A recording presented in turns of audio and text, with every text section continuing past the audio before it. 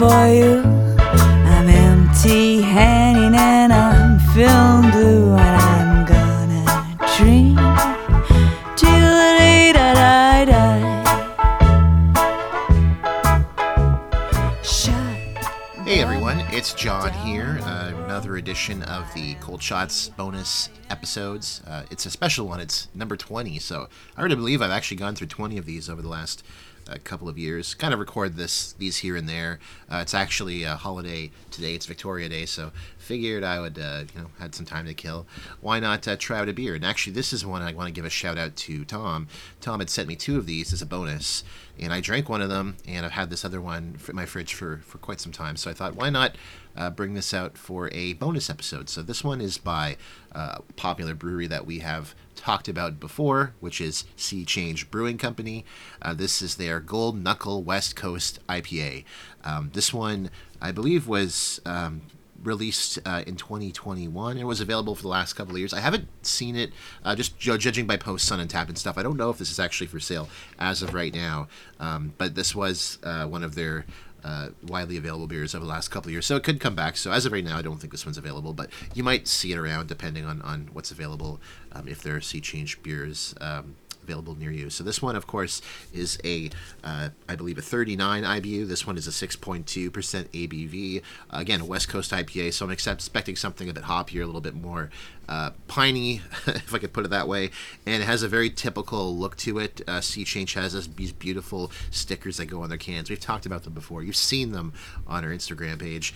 They have a really beautiful artwork on their cans, kind of invoking like a classic American style tattoo artwork. A lot of their art styles in their cans actually make for good merchandising, like on shirts and stuff, on stickers. So this one's kind of cool. It has like what looks like an engine or a piston, and it has like the SCBC, Sea Change Brewing Company, on it. Hard to really describe. I'd say probably consider looking this up and seeing for yourself. But the white and gold looks really sharp. The gold really shines on this as well too.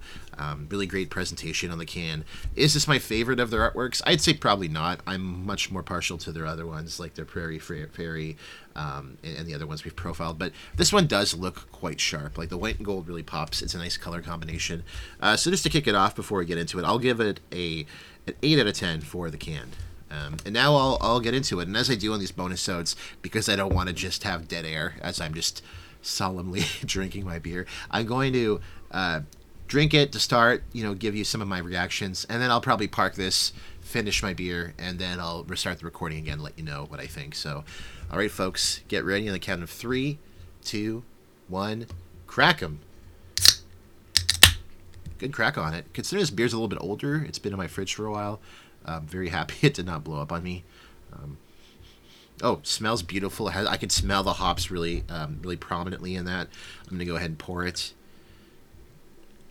Another nice surprise, even though this is an older beer, sometimes some of these older pale ales, they tend to kind of darken with age. We just did an episode recently with a beer that described in the color scale as being quite light, and it poured like amber, so it did not pour like it suggested it did, which to me is a case of perhaps the beer was a bit older. But this one still looks quite good. It has a very kind of hazy golden look to it.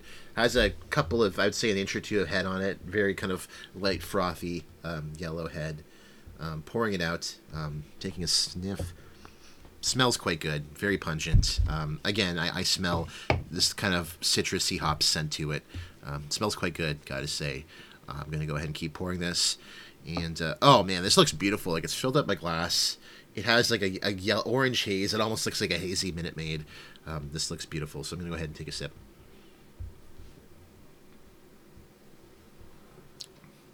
Oh my goodness, that is very good. What I actually noticed too drinking it is that you can actually taste a little bit of the malt. There's kind of like this bready, biscuity malt, especially on the front palate. And you can smell it a bit too as you're drinking it, but you really do get like a nice dry finish. It's giving you that kind of orangey, citrusy, but like I can taste almost like the grapefruit in it, like the rinds. It like has that kind of bitter, citrusy taste to it, and a little bit of pine. But it's a good mix of flavor. Again, I'm very partial to West Coast IPAs, but I would say if you're expecting like drinking a pine tree, you're not really getting it with this one, I don't think. But I'll give it a few more sips to let you know.